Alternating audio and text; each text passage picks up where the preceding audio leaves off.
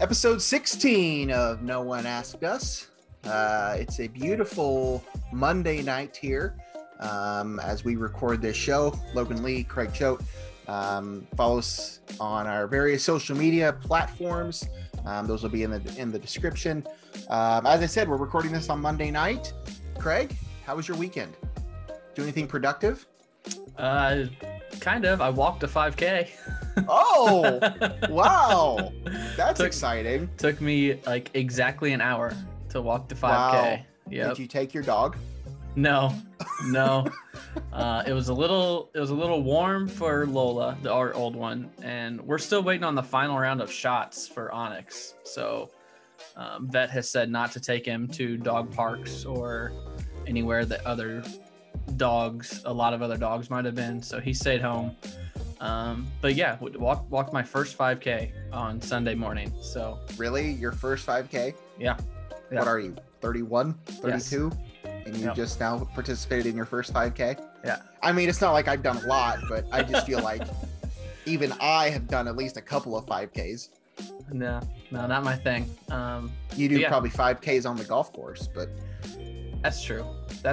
But I haven't walked a round of golf like since high school. So good point. Actually, that's funny because I'm in the market for a new golf bag, and I just by habit I was looking at the ones that like you put down and have the little stand, the legs that kick out. I'm like, I don't need that. I'm never gonna walk a round of golf again in my life because they make separate bags for that fit on the cart. So I'm like, I need a cart bag now. But yeah, that's about what I did this weekend. Couple weeks ago, you were in the market for a new golf course to play at, and now you're in the market for a new golf bag.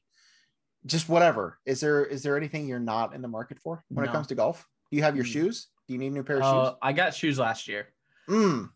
I got that taken care of last year. I got a new putter for Christmas, so I'm good there. It's just finding a place to golf and finding a cart or a bag now. I'm happy that you're able to do that. Really am. I haven't golfed in a long time. I wasn't very good at from the beginning. I remember there was one time I drove the golf cart into a bush and wrecked it with my dad. I went to Top Golf last summer, so I mean, if that counts for something, I guess. But anyway, enough of that. A few things we want to talk about this week. Nothing of like big immediate importance, really. Most of our big news kind of subjects all really happened like last week. So we're a little late to the party on talking about them, but they're important things that you and I at least wanted to get out there and talk about a little bit. First off, a few big things happened last week. I think the biggest though was probably the announcement from Coach K out of the Duke program that Coach K is going to be calling it quits at the end of this upcoming basketball season. This, of course, coming on the heels of Roy Williams announcing that he's done, period. Last season was his last year. Now Coach K, in very Coach K fashion, is going to get a farewell tour out of the mix. Were you shocked when you heard the announcement? What was the most surprising thing to you about the Coach K thing? My quote tweet was, "It's about damn time." Yeah. Yeah. I think that's very similar to Roy Williams. He's not up with today's day and age of college athletics. And it's kind of shown. He's tried to do the one and done thing, and I don't know that he's been very successful at it. I mean, he's bringing in talent, bringing in the best players in the country. It's just not working for him at Duke. And then with the transfer portal, and I think it was kind of touched on in his retirement press conference. You know, it's just the transfer portal and the one and done, and now name, image, and likeness, and all of this stuff are changing the college athletics landscape. And Coach K is he's just not fit for it. So not surprised whatsoever. And I've really soured on Coach K the last 4 or 5 years with some of the stuff he's done. And we can get into that if we want, but he's a little out of touch, I think, of the coming age of college athletics. So for him to realize that I mean, if they have a coach in place, I don't see why they just don't move on to it now, and Coach K can just hang it up now. But he wants one more year. Yeah, well, I kind of feel the same way, and we'll touch on that. They do have a coach in place, and we'll get to that in a minute. But what I heard him say in an interview or something was along the lines of he wants to do another year, but they got the coach in place so that you can go ahead and start that recruiting process. Yeah. From his standpoint, he doesn't want to be, involved in those recruiting meetings and, visits and stuff if he knows he's not going to be that player's head coach next season. So no, I agree with you. It's not really a shock at this point. I mean, the man is what? He's 74 years old, 74 years old. It's a different era. I don't think coaches were coaching that long, that long ago. So, him and Roy and, a few others are obviously they've been in the game for a while. So it was just a matter of time before this happened. I agree. I mean, the whole giving himself another year thing. I mean, whatever. He's going to get a chance to go out and people are going to be able to clap for him or boo him or whatever they want to do as he visits, all the schools in the ACC. At least there will be fans, from that perspective. That could be a thing. I mean, taking all things considered, just being able to have one more season with fans in attendance, anybody would enjoy that. That's not necessarily just somebody that loves the attention type of thing. Yeah. So that could play a part in it too, but either way, Coach K is going to be calling it quits at the end of this upcoming season. As of right now, he's, I believe his coaching wins is like just under 1,100. I think I saw, so obviously he'll add to that. And just like every year, I mean, he's going to have a chance to win another national title. Will it happen? Who knows? I mean, they're not going to be the favorite by any means. I think that's going to have Gonzaga's name written all over it, but it's Duke. And they'll certainly be in conversation, at least at the beginning of the season. How it plays out, who knows? But either way, this season will be the last for Coach K. So at the end of this year, both Coach K and Roy Williams will be out of the ACC. So that's definitely going to be a little different. We've already talked about, and the Roy Williams stuff has been out for a little while now. We've already known that Hubert Davis is going to take over that program. The announcement though, go ahead. It's a unique time in college basketball. I mean, Duke, UNC, Indiana, UCLA has a very recently hired new coach. There's just a lot of new faces, and it's a bunch of the programs that for the last decade, 2 decades, 3 decades, you've been like, all right, when this person leaves, is the program going to be able to sustain it? Is it a good program, or is it a good coach leading the program? Yeah. I think a lot of those questions have been answered for Indiana. I think Indiana is a place that needs to have the right person in place to be successful. So we're going to see about Duke and North Carolina, if it's a program thing or if it's a head coach thing. And Coach K is 1,097 wins and 302 losses. Yeah. It's crazy. No, can you spell Krzyzewski? No. K.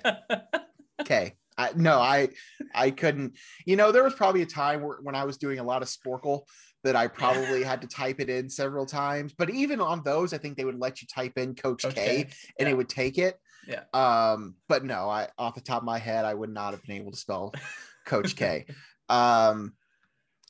No, but you mentioned, the landscape and how it, it's going to look different with some of these teams. I think this past season was already started in an indication of that, just because a lot of these, blue blood schools weren't really having the greatest of seasons.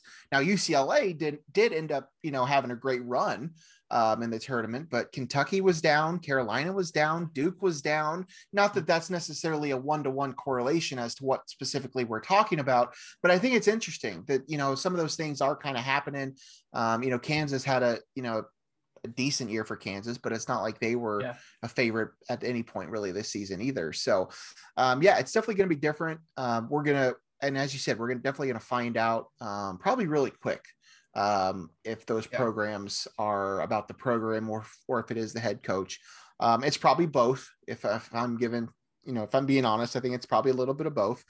I think both Mike Krzyzewski and Roy Williams are two of the best coaches in all of college basketball and all the history of the sport. So I certainly think there's something to that. But yeah, the landscape of the game has changed. And with the transfer portal and everything else you talked about, these guys that are in their 70s, it's time to move on. We had the conversation a couple of weeks ago, or maybe it was last week, about Tony La Russa and the game of baseball. Similar concept. But at least Coach K has been in the game this whole time. He's been coaching ever since. It's not like he stepped away for a decade and then came back. But either way, I don't really have positive or negative feelings towards the matter one way or the other. It was an inevitable thing. They did name their replacement though. Jon Scheyer is going to take over the program. An Illinois boy. Went to Glenbrook North, Jon Scheyer, but he's been one of Coach K's top assistants for the last few years, had a good career at Duke. So we'll have to see. It's going to be interesting to see what happens there, but they obviously wanted to get that in place so that, he's ready to take over as soon as they start recruiting everything. They know, the recruits know, this is going to be your head coach next year. So I know you're definitely more of a Carolina guy. Yeah. What are your feelings towards Jon Scheyer, the player, and how do you feel like Jon Scheyer, the coach, is going to handle the pressure of being in charge of the Duke men's basketball program? I didn't have a problem with Jon Scheyer as a player. Little bit of a grudge because I think Illinois was the runner-up in the recruitment for him, or they were right there. So, but when you go to the ACC, I mean, I don't think Illinois ever crossed paths with Jon Scheyer in college. So he's just one of those guys that plays for Duke. So you kind of like to hate him, but I had no issues with Scheyer. I think it's a good choice. I don't want to say it's a good choice. It makes sense for Duke because he has been there. He does not have any head coaching experience, and Duke is one of, if not the best head coaching jobs out there. So they're going with a guy with no experience. So it's a little risky, I think. But he's been under Coach K, who might be the best college basketball coach ever. So he's learned from him for a long time. So if anyone's prepared to take over Duke, I think it would be Jon Scheyer. So, and I think it was important to get someone that went to Duke to lead the program because they know how things are run and how Coach K became so successful. So I was looking at their season by season. They've only had 2 Final Fours since 2004. Now they won the national championship both of those times, but when I think of Duke, I think of a lot more Final Fours over the last, 17 years, 18 years. Yeah. So I just thought that was interesting when I was going through Duke's season by season here, but yeah, Scheyer should be okay. We'll have to see. Unless he comes in and takes all the Chicago kids. Yeah, that's certainly a possibility. Obviously having that connection, as I just mentioned, and we don't really need to touch on the Illinois situation right now because there's really nothing to update you on, but not a thing. That certainly doesn't help the matter that Illinois still doesn't have a third assistant coach. And then Duke just hired their head coach who is a Chicago kid. So we'll have to wait and see what happens there. But either way, Coach K, this will be his last season. Jon Scheyer takes over next year. So that is where we stand with that. Going to stick with college sports, going to move to Illinois stuff a little bit here, not really about the coaching situation, just because, as I said, there's really nothing to report. But the big news that came out of the athletic program, or really the state of Illinois last week, was that the state of Illinois passed the name, image, and likeness bill or whatever that's going to support college athletes being able to monetize themselves. Essentially is what that means. This has been something that's kind of been in the works for a while. Other states have gotten to it. Illinois is certainly not the first, and they won't be the last state to pass this. So there's a lot of, roadblocks still to go and a lot of confusion as to how this whole thing works. But essentially this is going to allow college athletes to profit off of themselves. They're not professional, but they can, make money for being them by, jersey sales and whatever the case may be.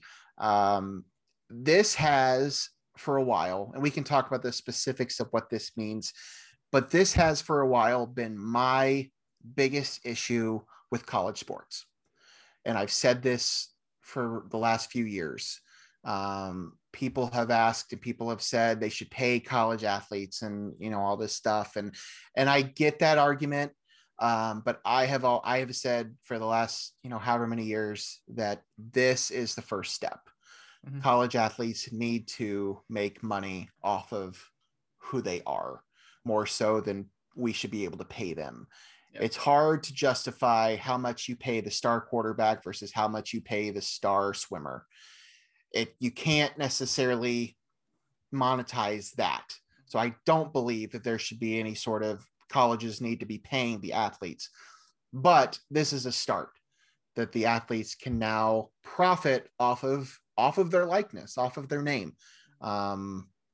They can make money off of jersey sales. You know, this will eventually lead into something with the college football video games that they're supposed to be bringing back here soon.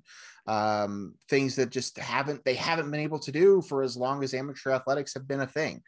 So Illinois passed that this past week, and then the U of I, you know, put out a statement supporting it. And I know a lot of people were excited about this. A lot of athletes were excited about this. Kind of what's your take on this? Obviously it's exciting. I'm assuming you feel the same way that I do about this. Did you read into it any more than that? Yeah, I read a lot into it the last couple of days because I figured we were going to talk about it. I kind of had it in our rundown, so I wanted to be up to date. And my view on this has actually changed in the last couple of years. I used to be very much like, these kids are getting their school paid for, free education, while everyone else is leaving college and all this massive debt. These kids are getting taken care of with that and housing and all that. And then once I got more not involved with college athletics, but more in the know with my job up here in TV and kind of talking to some people at the university, it quickly switched. Like, all right, yeah, these players, athletes need to be represented better and make a little money for themselves. They do so much for the university. They bring so much money into the university that they need to be taken care of. And this is, like you said, a great first step. Now, there are a lot of layers to this. Neither of us are experts in this. But on the surface, it's pretty simple of how this is going to work. You know, the best example is, you know, I read I think it was a USA Today article today that outlined it really well. I think it was written in late May, so it's pretty up to date. It didn't have the Illinois stuff in it because that just happened this week, but it was really well done. They used the example of, you know, an athlete, or I think it was an energy drink brand, asking an athlete, you know, hey, take a picture with our product, post it on Instagram, Twitter, Facebook, all your social media pages, and you can make a little money. Basically, college athletes can become social media influencers is basically what I think the consensus is for the most likely use of this name, image, and likeness. So you could see Trent Frazier drinking a Red Bull and posting it and making a little money off of it. They had a lot of good stats on there. I got them all written down, so I'm going to be scrolling through here. Temple University did a study. This was also in the USA Today article, that Trevor Lawrence had the highest valued Instagram account among college athletes. Do you want to guess on what that annual value of his Instagram was? I wouldn't even know where to begin. $331,272. I would have guessed higher, but okay. Still, a lot of money. That's just his Instagram. I mean, You got to think he's got a lot of followers on Twitter too. All these Instagram and Twitter are like the two things for the college kids, and TikTok, I guess. So yeah, I think social media is kind of the consensus of where most of this is gonna, most of the money is gonna get made. You touched on other states have done this. Illinois is the 15th state to pass some sort of NIL legislation. Alabama, Florida, Alabama, Florida, Georgia, Mississippi, and New Mexico are the first 5 that are in the latest stages of it. California and Colorado's are going to take effect January 1st of 2023. For Illinois here, if the governor signs the bill, it could take effect on July 1st here in less than a month. But the governor still has to sign it. Another thing I thought was cool about this is the bill was sponsored by 2 state representatives. One was Cam Buckner. The other one was Napoleon Harris. People in Champaign might know Cam Buckner. He played football for Illinois, and Napoleon Harris played football for Northwestern. So they're both former college athletes in Illinois. So they've been through all of this, and they know exactly how this is working. So that's some of the nuts and bolts that I saw. Like you said, Illinois was fully supportive of it. The athletic department put out a statement. Brett Underwood put out a statement. Brett Bielema put out a statement. And they've actually started a partnership with, and Bielema mentioned it in his statement, our partnership with Open Doors and Illinois Influence Program will put our student athletes in the best position to build their brands and maximize their potential in this new era. So Illinois was preparing for this, and they have been since Bielema took over. I think the influence program was started after Bielema took over. So they knew this was coming, and they're making sure that they have their athletes in the best position to benefit from this. And that's great. I mean, that's obviously knowing ahead of time that it's coming, and it was likely going to happen eventually.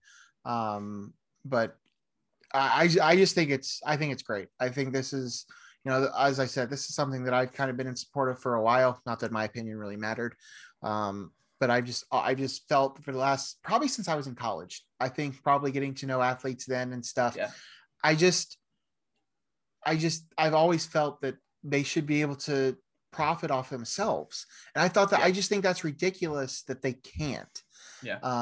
There's a lot of, as you mentioned, there's a lot of layers to this thing.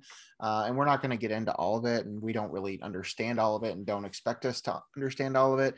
But there's just certain things that, Trent Frazier can't do that some engineering student at the U of I can do, strictly because who he is and who this other person is. Like, I just don't think that's fair. And I understand.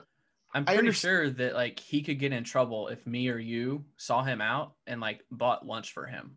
Right. Like the school could get in trouble because someone bought his lunch. Like, exactly. That doesn't make any sense. There's a lot. No, it doesn't. That doesn't make sense about that. And I mean, I've always used the example. I don't even know if it's totally accurate, but I heard the story once at one point. Like, somebody said, if somebody were to have a bake sale on campus and to advertise it as Trent Frazier's bake sale, that's a no-no. Yeah. But somebody in the engineering school or whatever did the same thing. They posted on their Instagram, come do this. They don't care about this other person. Yeah. But if it's the famous person that's famous because of the basketball team, then that's like, I don't know. I've always felt a little iffy about some of these things. Yeah. And this is just the first step, but it's a huge step. Yeah. That the state of Illinois is going to be trending this direction. One thing we do need to talk about though with this is if Illinois is recruiting a kid. Right. That's what I was going to say. Oh, sorry. No, go ahead. No, go ahead. If Illinois is recruiting Logan Lee from Oakwood to be a star quarterback, and Indiana, wait, let me make sure Indiana is not on this list. And Indiana is recruiting him as well to come across the border. Well, Illinois has got name, image, and likeness where, hey, Logan, you can make some money for yourself just by posting on Instagram here, and Indiana can't. That's an unfair recruiting advantage. So as more states like Illinois and Alabama and Florida and all these states, as more start approving this and signing these bills and passing these laws, the NCAA is going to have to put out some blanket rules here and say, all right, everyone can do this. Or else you're going to run into that where Illinois is going to tell whoever their top target is like, hey, we got name, image, and likeness here. This other school that you just visited, that's your top choice, they don't. You can't get money from that school going there. So that's going to be that's got to be something to watch for, because that's an uneven playing field right there. Yeah. No, I agree. That's the biggest thing right now with it, because as you said, there are only 15 states that have, gotten this far in the process. So there's still quite a bit more to go with that. And I guess, I don't really know where they go from here. But either way, I think it's tremendous that they can get to that point and make some money, because I think that's going to be huge for them. It's going to be an advantage, at least for a little bit. The NCAA you mentioned, I've felt the last few years that the NCAA is just not quite moving with the times a little bit. I think things are changing, and they haven't been as willing to roll with the punches. That's an institution that's been functioning the way it is for several years, and it's worked well for them, and they make a lot of money. But they have to realize now that this isn't going to be all about that. And they're going to have to find a way to make everybody happy, or else things are going to get really bad really quick. I think the athletes that you think will benefit first are football and men's basketball. But something interesting I saw in the USA Today article was that, and I'm reading word for word from USA Today, so I make sure I credit them here. During this year's March Madness, 8 of the 10 most followed basketball players in the Elite 8 were women. Connecticut phenom Paige Beckers had more than twice as many followers on Instagram and Twitter as the most followed male player, Jalen Suggs. And there was a female athlete from a non-mainstream sport, Oregon softball player Haley Cruz, has over 1 million combined followers on TikTok, Instagram, and Twitter. So female athletes could very well make some bank advertising themselves here. So it's great for everyone. It really is. If you have a social media presence at all, you're going to be successful. Yeah. No, it's tremendous. And it's not just, as you said, it's not just the football team and the men's basketball team. It's anybody that's going to be able to do this. I love it. I love that Illinois got to that point. I hope that, the other 35 states get there too here soon. Or at least start to force the NCAA to make some changes. But that's great. I love it. And I can't wait to see what comes of this, because I think it's about time. That's just kind of my take on it. It's about time. And I know we're still a long ways away from it fully affecting it, but I loved college football video games. So if we can actually eventually start getting, we know that's coming back, but eventually if we can actually start getting, real players as opposed to, generic players without names. QB number 2. QB2. Get us one step closer. So I got the college football revamp. So I know I'm okay right now. I know.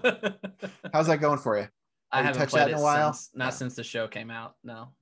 Yeah, I've wanted to do that, but I unfortunately did not have the exact copy of the game I needed. We're going to move on to the other big basketball news that came out of last week. The NBA playoffs are going on, and we can touch on some of that. I know Craig's Suns were victorious to advance past LaFlop and the Lakers. First time ever that I was happy to see LeBron lose. LeBron's been my favorite player since he got to the league, but my Suns. Your Suns. Knocked him out. Your Suns. When's that Suns banner coming? We need a Chelsea banner. We need a Suns banner. It's all got to get there. Chelsea t-shirts coming. Great. Not a banner. But. Okay. Well, the other big news to come out of the NBA last week was the news out of Boston that Danny Ainge is stepping down as the president or whatever of the Boston Celtics, and that Brad Stevens, the head coach of the Celtics, will be moving into that role. And they will then fill Stevens' position with a new head coach. Craig, I know you're not a Celtics fan. Obviously, you're a Suns fan. What are your thoughts on this? Were you a little taken aback? Because I'm pretty sure the entire basketball world was a little taken aback by this news. What were your thoughts? It all happened so fast. It did. It It happened. did. It all happened within like a 30-minute span. Like Danny Ainge might step down. Oh, Danny Ainge is stepping down. Oh, Brad Stevens is stepping up. Like in 30 minutes, all of that. So it Yeah. was very much like a lot at once. Yeah, it's weird. It's weird. Um, just because you're a good head coach doesn't mean you're good at putting a team together. So, and maybe he had influence on Ainge and the decisions before this happened. But if he did, it's obviously not working. Yeah. So I don't know. I don't know. I don't know a lot of NBA inner workings of the NBA, but Brad Stevens is a good head coach. Like it was just a couple weeks ago that you asked, is Steve Kerr a good coach? And I was like, well, you don't really need to do much in the NBA, but I think Stevens is one of the few that is a good coach. So I don't know. It was weird to me that he went to the NBA from college in the first place. I honestly was shaking in my boots that he was going to come to Indiana, just to come back, but the whole Butler thing and, Yeah. Celtics Yeah. wasn't working. So, all right, Indiana's open. I'm going to go. And I was like, oh no, oh no, Indiana's back. So I don't know. He's in my eyes, he's a college coach. So an NBA front office doesn't really call Brad Stevens to me, but again, I'm not as plugged into the NBA as some. Let me ask you this. And this is, I mean, I've heard this tossed around as a possibility as to why. I don't know that it's true. But my question to you is, do you think it is less draining and less taxing Yes. to be a president or a GM or whatever his role is going to be of an NBA team, more so than a head coach? I would think so. I don't know that that's the thought process, but it's possible. Yeah, I would think it's definitely less stressful. Maybe there was some sort of conversation that took place that he said, I'm not really happy. But what else is he going to do? And so I don't know. Again, I haven't heard that. I don't know anything. I have zero connections to that story at all. But like, that's just the only thing that really makes sense to me. Because I think there are definitely more people out there that are more experienced than him at that type of role. Yeah. I believe the GM from the Thunder is like from Boston. Yeah. And I don't know. Like, I don't totally know everything. And I don't know that anybody really knows the whole story. But I just wonder if maybe that has something to do with it. It's been a rough 18 months for a lot of people in a lot of ways, especially if you were in the NBA and you went to go live in a bubble for however many months and weren't around your family. And then you go into this crazy season where everything was, crammed into just a few months and you weren't. I don't know. He's a young guy with a family. Maybe there's something to that. I don't know. Either way, yes, it's weird. I do think he's probably one of the best X's and O's coaches in the league. And he was, granted, they didn't have a great season, but the Celtics have two of the best young talents in all the NBA. A couple players that are both under 26, 27 years old. I mean, so Jason Tatum's like 20. Yeah. So like, I mean, I don't know. It's a little weird to me, but the question is now, I mean, I don't know what he's going to do in terms of finding his replacement. I don't know that.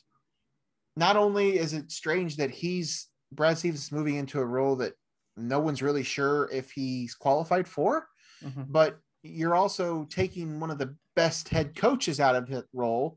And then, so who do you replace that person with? Yeah. I don't know. I don't know the answer. I haven't heard really any sort of rumors on this. There's just a lot of questions as to WTF's happening here. Good for Brad Stevens though. I mean, if he's going to find a new job and maybe he has success there. Yeah. I mean, it's not like it's a totally uncommon thing. It's happened before where coaches have moved into those kind of roles and had success. It's also happened where they moved into those roles and were terrible at it. And it's also possible that he can do that for a few years and then decide, I want to coach again. Yeah. He's not old. He's a young guy when it comes to the world of being a head coach. I mean, I don't know. I thought it was weird. I wasn't expecting it, but what about Juwan Howard? I have heard that name. I have heard that name. I'm just scrolling through, like, I mean, I certainly think things. I certainly think he'd be a candidate. Juwan Howard. I don't Jason know if Kidd. he's a candidate. I doubt it will be Jason Kidd, but he just pulled his name out of the Trailblazers coaching job, which I thought might be a good fit for him with McCollum. I don't know. And I just Dame there. Juwan makes some sense. I don't think you hire somebody that's not a splashy move. Yeah. Like, it just feels like this is going to be a splashy person. I saw Becky Hammond's name. Becky Hammond would be a splashy person. Yeah. I'd be all about that. It's only a matter of time before she gets a chance somewhere. I agree. We'll see. That was definitely a bombshell last week out of the NBA. Yep. But he's not coming back to Indiana, so I guess we can be happy that that's not happening. We didn't really have it on our rundown, but should we talk about the NBA playoffs just a little bit here? Yeah, we can run it down real quick. Second round is set. Yeah, do you have that pulled up? I didn't have it pulled up in time, so a couple of the second round series have already started. Yeah, and I knew that. Yeah, the Eastern ones have started. Atlanta beat Philly. Well, it ended up being close, but it was like a 20-point game the whole time. But Atlanta won game 1 over Philly. Brooklyn beat Milwaukee in game 1. And then I think tonight is the Western Conference. No, because the Clippers just played last night. Yeah. So, it's Milwaukee, Brooklyn tonight, and then Denver, Phoenix tips off. They start their series tonight as well. And then Utah and the Clippers have not started their series yet because the Clippers just beat the Mavs last night in game 7. So Utah, Clippers, Denver, and Phoenix in the West, Philly, Atlanta, Milwaukee, and Brooklyn in the East. And the Nets are going to be without James Harden for probably, from what I did hear, probably the whole series. Yeah. Which obviously isn't ideal. I mean, they still have 2 superstars on the team. Maybe enough to get them, into the next round past the Bucks. But obviously they would like to have him. I don't think I told you this. Before I became a Suns fan. You were a Bucks fan? No. Oh. It was like 2012 probably. Oh. It was right after the Nets moved to Brooklyn and became the Brooklyn Nets. We went to Universal as a family and they had a big NBA store. And I was standing there. I was like, all right, I'm going to pick my team. And they had a bunch of shirts and stuff. I was like, all right, I'm going to pick. And I picked the Nets. So I have a Brooklyn Nets shirt. Does that count? Yes. Yes. Did you do anything else with said team or did you just buy a shirt? I bought a shirt and I tried to watch, but then they sucked. I think Darren Williams might've been on the team at the time. So I was like, okay, that makes sense. Illinois guy, but I was still not into the NBA. So yeah, that's my Brooklyn Nets story. Great. Well, Craig's, it could be a finals of Craig's Brooklyn Nets and Craig's Phoenix Suns. We're still a ways away from that. So that's where we are with that. Jazz probably still the top team coming out of the West, but it could be your Suns, Craig. But yeah, so that's the NBA, the Steven stuff, and then the playoffs where we stand. I want to get into a little bit of baseball here before we sign off. Do we have to? Well, I do think we need to. I know. Because I agree. I mean, I don't want to, I really wanted to dwell on the fact that one of our teams got swept and one of our teams avoided getting swept barely. But that's not what I want to talk about. I just kind of want to talk about the state of the division. Because I feel like there's still some uncertainty here. From a Cubs standpoint, I'll just start with the Cubs. Just because, that was Jed Hoyer was on the radio this morning and was talking about, money and no money and all the same stuff that we've been hearing as Cubs fans for the last year. And it's annoying me. It should. It's annoying me. It should.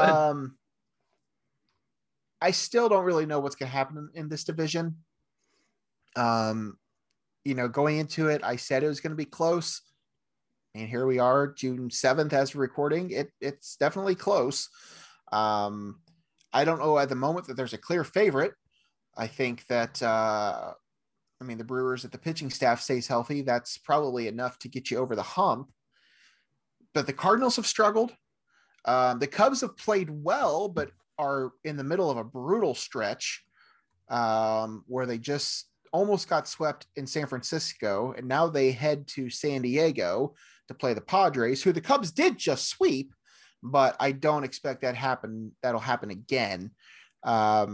If you were going to make a prediction,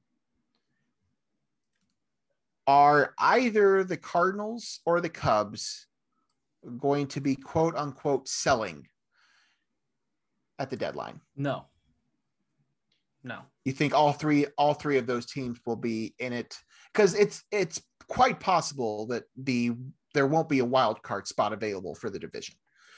So it's going to be three teams competing for one spot. Yeah. No, I don't think they'll sell. I definitely don't think the Cardinals are going to sell, and I don't think the Cubs are going to sell.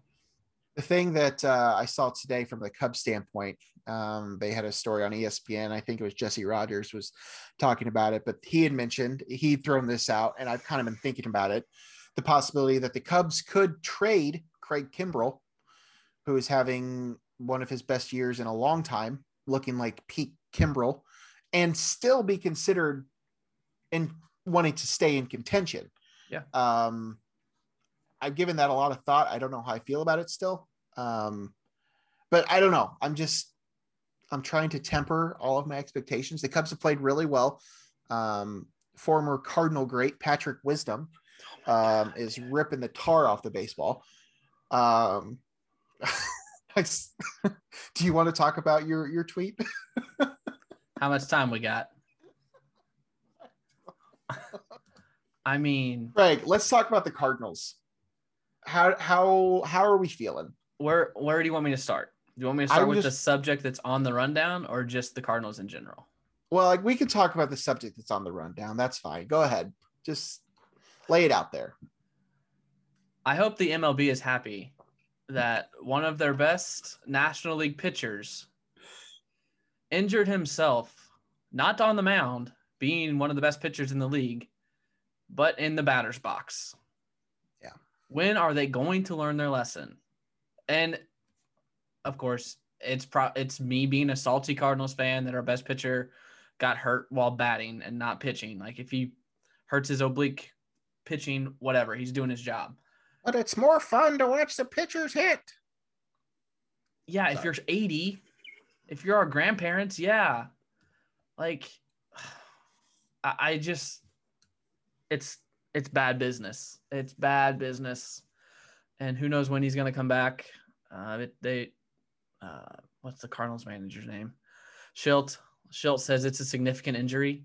So probably after the All-Star break, 4 weeks, 5 weeks, 6 weeks. I don't know. It's bad right now. There's no depth. The same stuff that I talked about at the beginning of the year when they were struggling. There's no depth. The top 4, 5 now, because Tyler O'Neill is playing really well. The top 5 in the lineup are pretty scary. Edman, Carlson, Goldschmidt, Arenado, O'Neill. But the bottom 4 and the pitching rotation is a bunch of AAA guys. There's just no bench depth. There's no lineup depth. There's no pitching. I mean, that's due to injuries because you got Flaherty out. Dakota Hudson's out for the year with Tommy John. Kim just went on the IL. Michaelis is on the IL. So 4 fifths. Is that right? 4 of the 5 starters in the rotation. 4/5 works, yes. Are hurt. So I mean, you can't. That's not an excuse, but you gotta build for that. Injuries happen. You gotta have some depth there. it's just frustrating. And to go into my tweet, it's frustrating when you don't have depth and you're trading away guys like Adolis Garcia or Randy Arozarena or Patrick Wisdom or Randall Grichuk. Do you want me to keep going? No. I mean, I for those that don't know what I'm talking about, go find me on Twitter at Craig W. Choate. June 5th. I will timestamp it. June 5th at 7:38 Central Time. I tweeted a lineup of players the Cardinals have traded or not re-signed, basically given away, that they used to have, that are having very successful seasons. And it's a full lineup. Catcher, first, second, short, third, 7 outfielders, and 6 starting pitchers that the Cardinals have just now. Granted, Carson Kelly. Every team has that. Right. Also, Carson Kelly and Luke Weaver were traded for Goldschmidt. Alcantara, Sierra were traded for Ozuna, who was great when he was in St. Louis. We'll not talk about him any more than that. I mean, Arozarena was traded for like nothing, I think. I don't know. It's just, I don't know. It's like the Cardinals are picking the wrong guys to keep and to get rid of. So you got to reevaluate your evaluation system. I don't know. I thought, and you just kind of said something there. Is it the same for the Cubs? Do you feel like there's a lineup of former Cubs out there that would make up a pretty good team? I mean, maybe, but I would still take most of the guys the Cubs have over most of those. Right. I mean, DJ LeMahieu is a big one, and Gleyber Torres is a big one. Yeah. Eloy is a big one, although he's hurt. Yeah. I mean, yeah, there's obviously big ones out there, but I mean, I would still take Rizzo, Baez, Bryant. Right. And see, that's Contreras over most anybody else that. So yes, I mean, I think most teams probably have that. You were able to put together a pretty strong list. I mean, but I would still, if I were you, I'd rather have Arenado and Goldschmidt. Yeah, and those aren't the ones that I'm talking about. I'm talking about I the Cardinals got rid of Randy Arozarena and Adolis Garcia and kept Lane Thomas, and I think Justin Williams is a new addition, so I don't think him. Sometimes that's bad. That's bad management. Sometimes it's bad luck. Patrick Wisdom bounced around on a few teams. Started the season in AAA for the Cubs. He's only up right now because the Cubs have had a lot of injuries. Yeah. I mean, I see what you're saying, but I think a lot of it too is Patrick Wisdom probably won't even be on the Cubs playoff roster once they get to that point if they make the playoffs. Right. So, right. I understand. He had a great run with the Cardinals. He had great stats with the Cardinals. Yeah. He had like 4 home runs in 10 games. Well, he's doing it again. Yeah. He was just named Player of the Week, in fact. So, I just wanted to get you fired up about the Cardinals, just because, it's June. So what else are you going to get fired up about if it's not baseball? So the more I'm talking, the more I'm thinking that they're going to be sellers, or they should be sellers, because they're not going to go out and get Scherzer. They're not going to go out and get Berrios. No, I could see the Cubs doing. I really could see the Cubs doing that. I don't think the Cubs have. Maybe I don't Berrios. think the Cubs don't have the pieces to trade for those guys. They're not gonna give up the farm because they know. And this is what was mentioned. I think it was Jeff Passan. I read, made a good point. Whoever it was, in 2016, the Cubs went out and traded top prospects to get Aroldis Chapman because they were the best team in baseball and they had one glaring hole and they filled it. The Cubs are not the best team in baseball. The Cubs have right now a solid offensive core and a bullpen that's overperforming. Yeah. They are not one piece away from being the best team in baseball. So even if they do make a run and make it to the playoffs, the Cubs still have to go through any combination of the Dodgers, the Padres, the Braves, Jacob deGrom. I don't think that they're going to sell the farm just to go out and get a Max Scherzer. Yeah. If you're going to sell the farm, you better get somebody back that has a few years of control. I don't think they're going to they don't exactly have a top tier farm system to give up anyway. They have a few prospects, So I don't see them doing that. I see them adding pieces that can help. Maybe strengthening the rotation, strengthening the bullpen, filling a hole that might come up before then.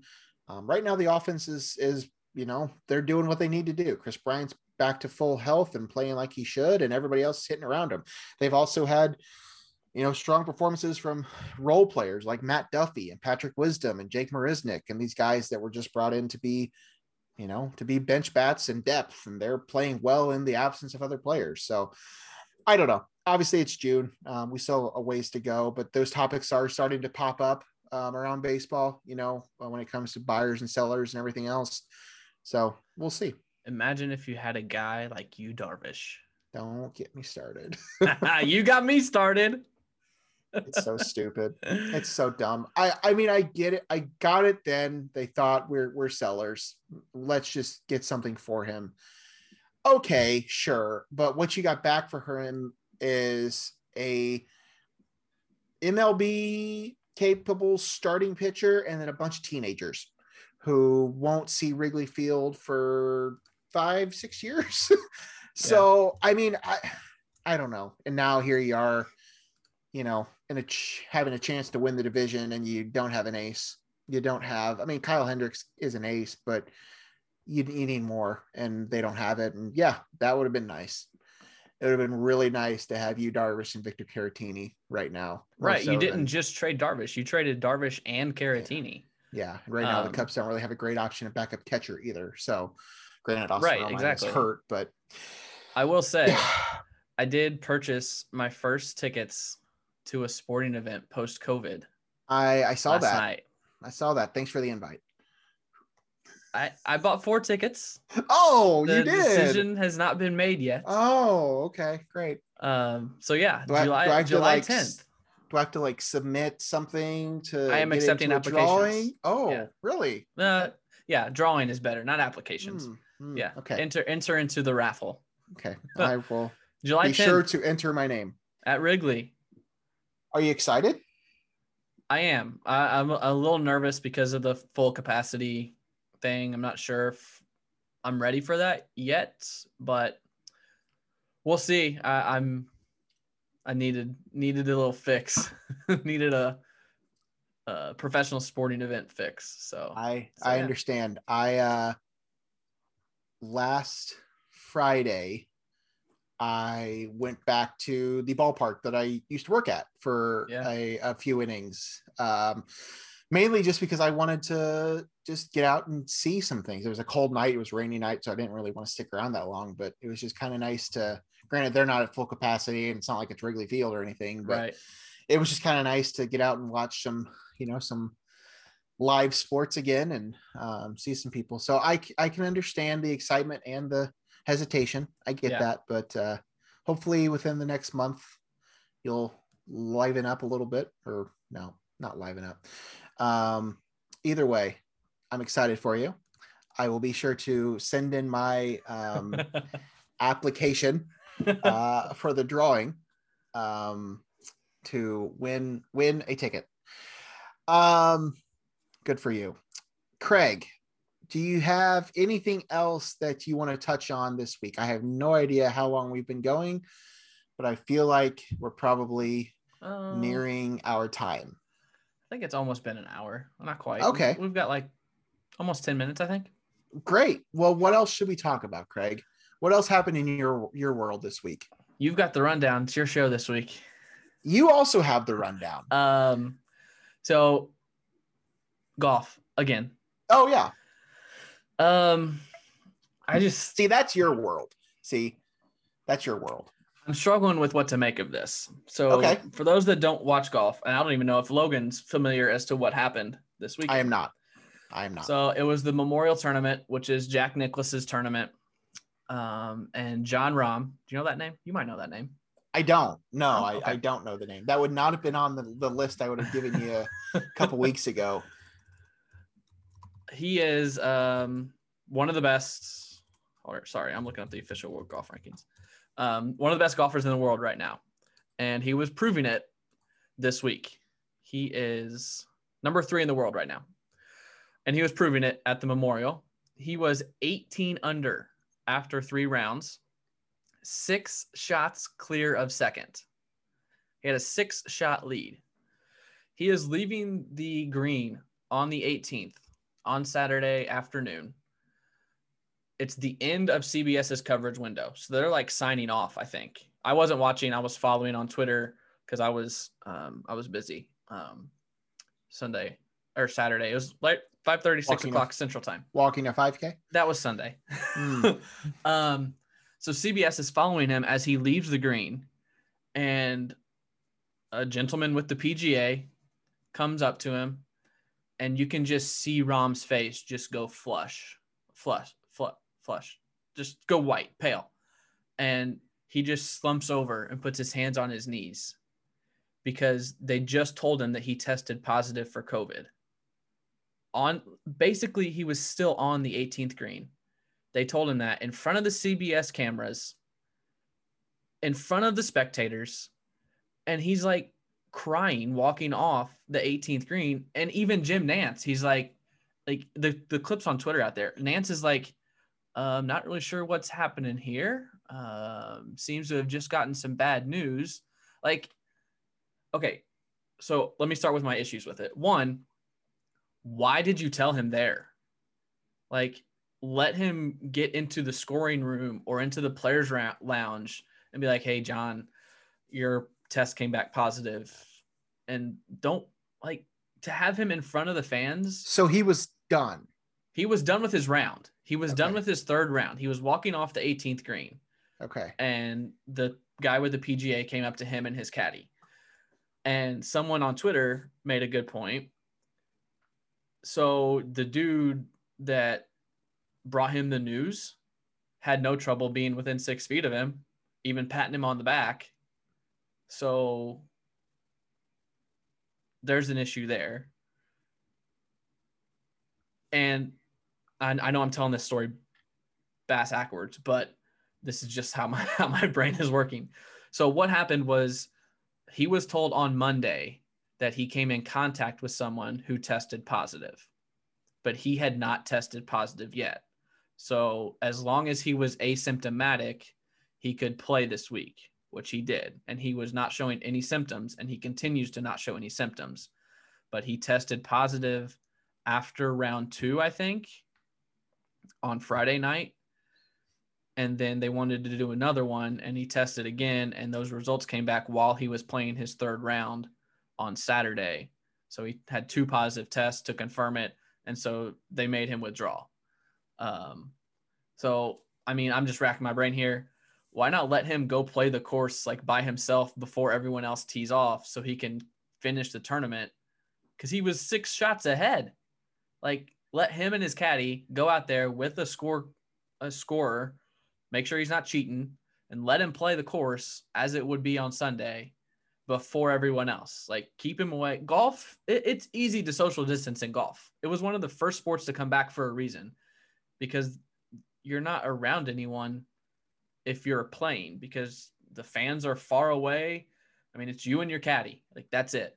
So I don't know. I just don't think it was handled well. I think he could have finished the tournament. Also, they could have just gave him the win anyways, because he was 18 under after 3 rounds, and the winner was 13 under after 4 rounds. So they didn't even catch him. So I don't know. That's my golf soapbox. It was just pardon my French, we're going to get the explicit tag here. It was a shitty way to handle it, but that's where I'm at. I was not familiar with the story. For some reason, I had just missed that.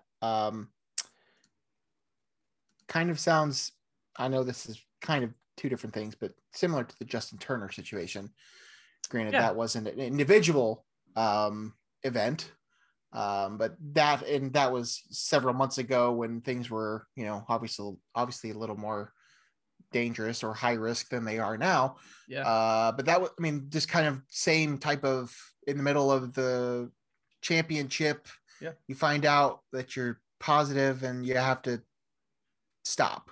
Yeah. I don't know. And again, like I said, I go back and forth because, you got to, we're not done. Like, COVID's not over. Like, we still need to be safe, but like the PGA Tour official was standing right next to him Rom did not have a mask on at the time. PGA official did. And then when he left, he walked right through the fans to get to the locker room. Like it was just like, it was very mishandled. Like, yeah, no, I agree. If that happens, wait till he gets to the I think that was my biggest issue. Wait till he gets to the locker room, tell him, then send out a release. Like just to see him hunch over like that and just break down, it was tough to see. So that's all I've got. We can move on. I agree. No, that's probably a good place to end. Well, I guess I have one other thing I want to talk about. Yep. So there wasn't a big movie release that came out this week, so I don't have anything to talk about that.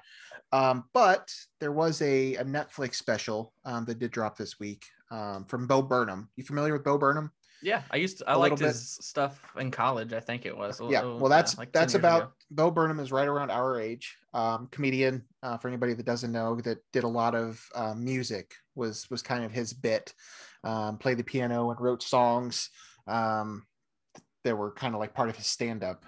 Mm-hmm. But he basically did it's a comedy special that dropped on Netflix this week that he shot, edited, wrote everything himself during quarantine.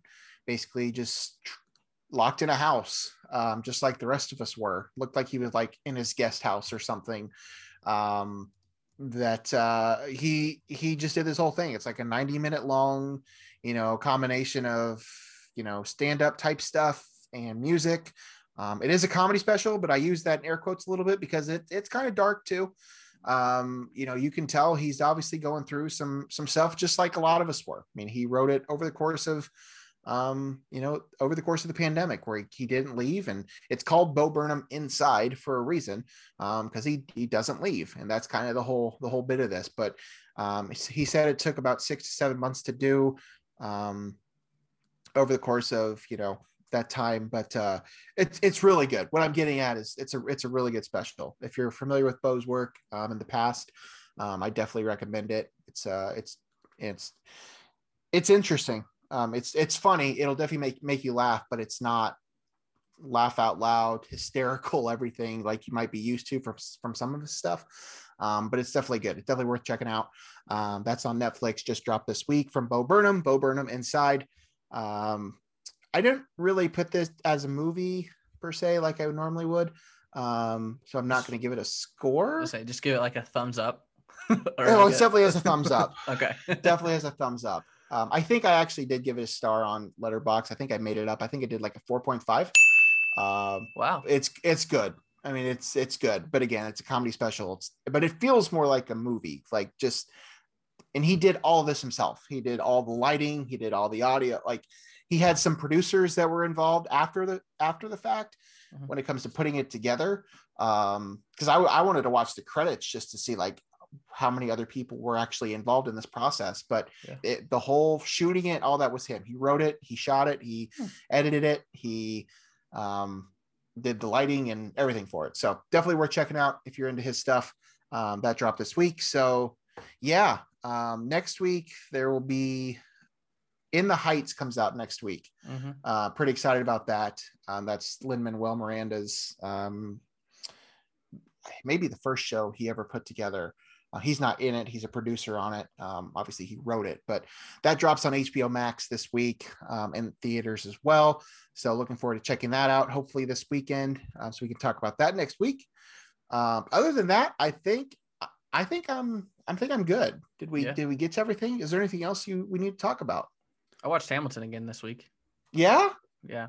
What'd you think? I was texting you about that. It's just like, it's a masterpiece, man. It is. We could to the soundtrack. We could spend a whole episode just talking about Hamilton. Our last trip back to Oakwood, we listened to the soundtrack the whole way back. And there's not a bad moment. No, it holds up. It holds up really well. Love Hamilton. Definitely excited about In the Heights. Yeah. I've already heard really good things about that.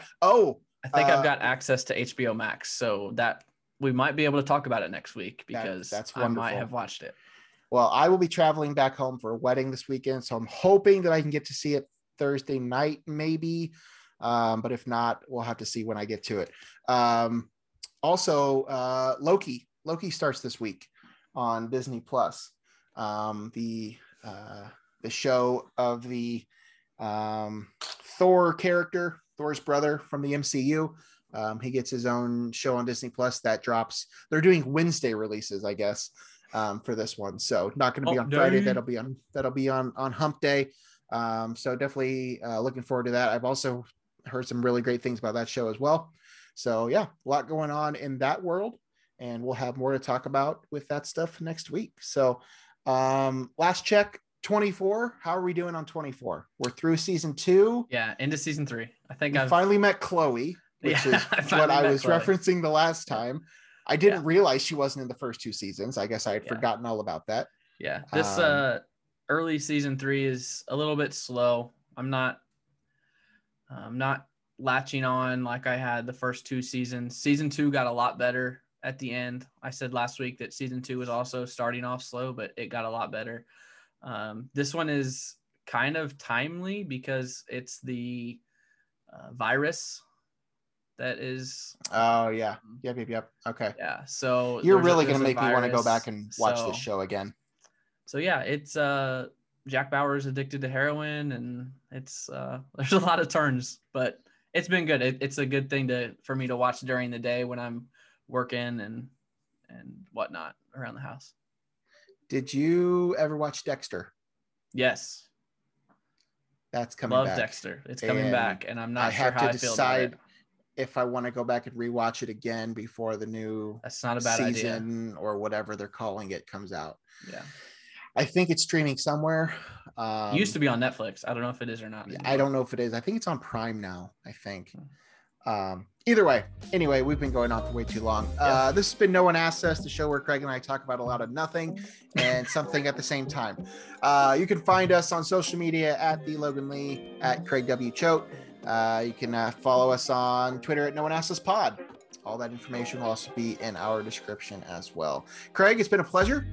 I hope that you have a fantastic week, and maybe we'll have important things to talk about next week. Let's get us an assistant coach. Let's get us an assistant coach. Craig has not heard back about his application for the job. You don't know that. Okay. I shouldn't say that. I don't know that Craig hasn't heard back about his application to be the assistant coach for Illinois basketball, but I'm going to guess that he hasn't. I think that's going to do it for us. For Craig Choate, I'm Logan Lee. We'll see you guys next week.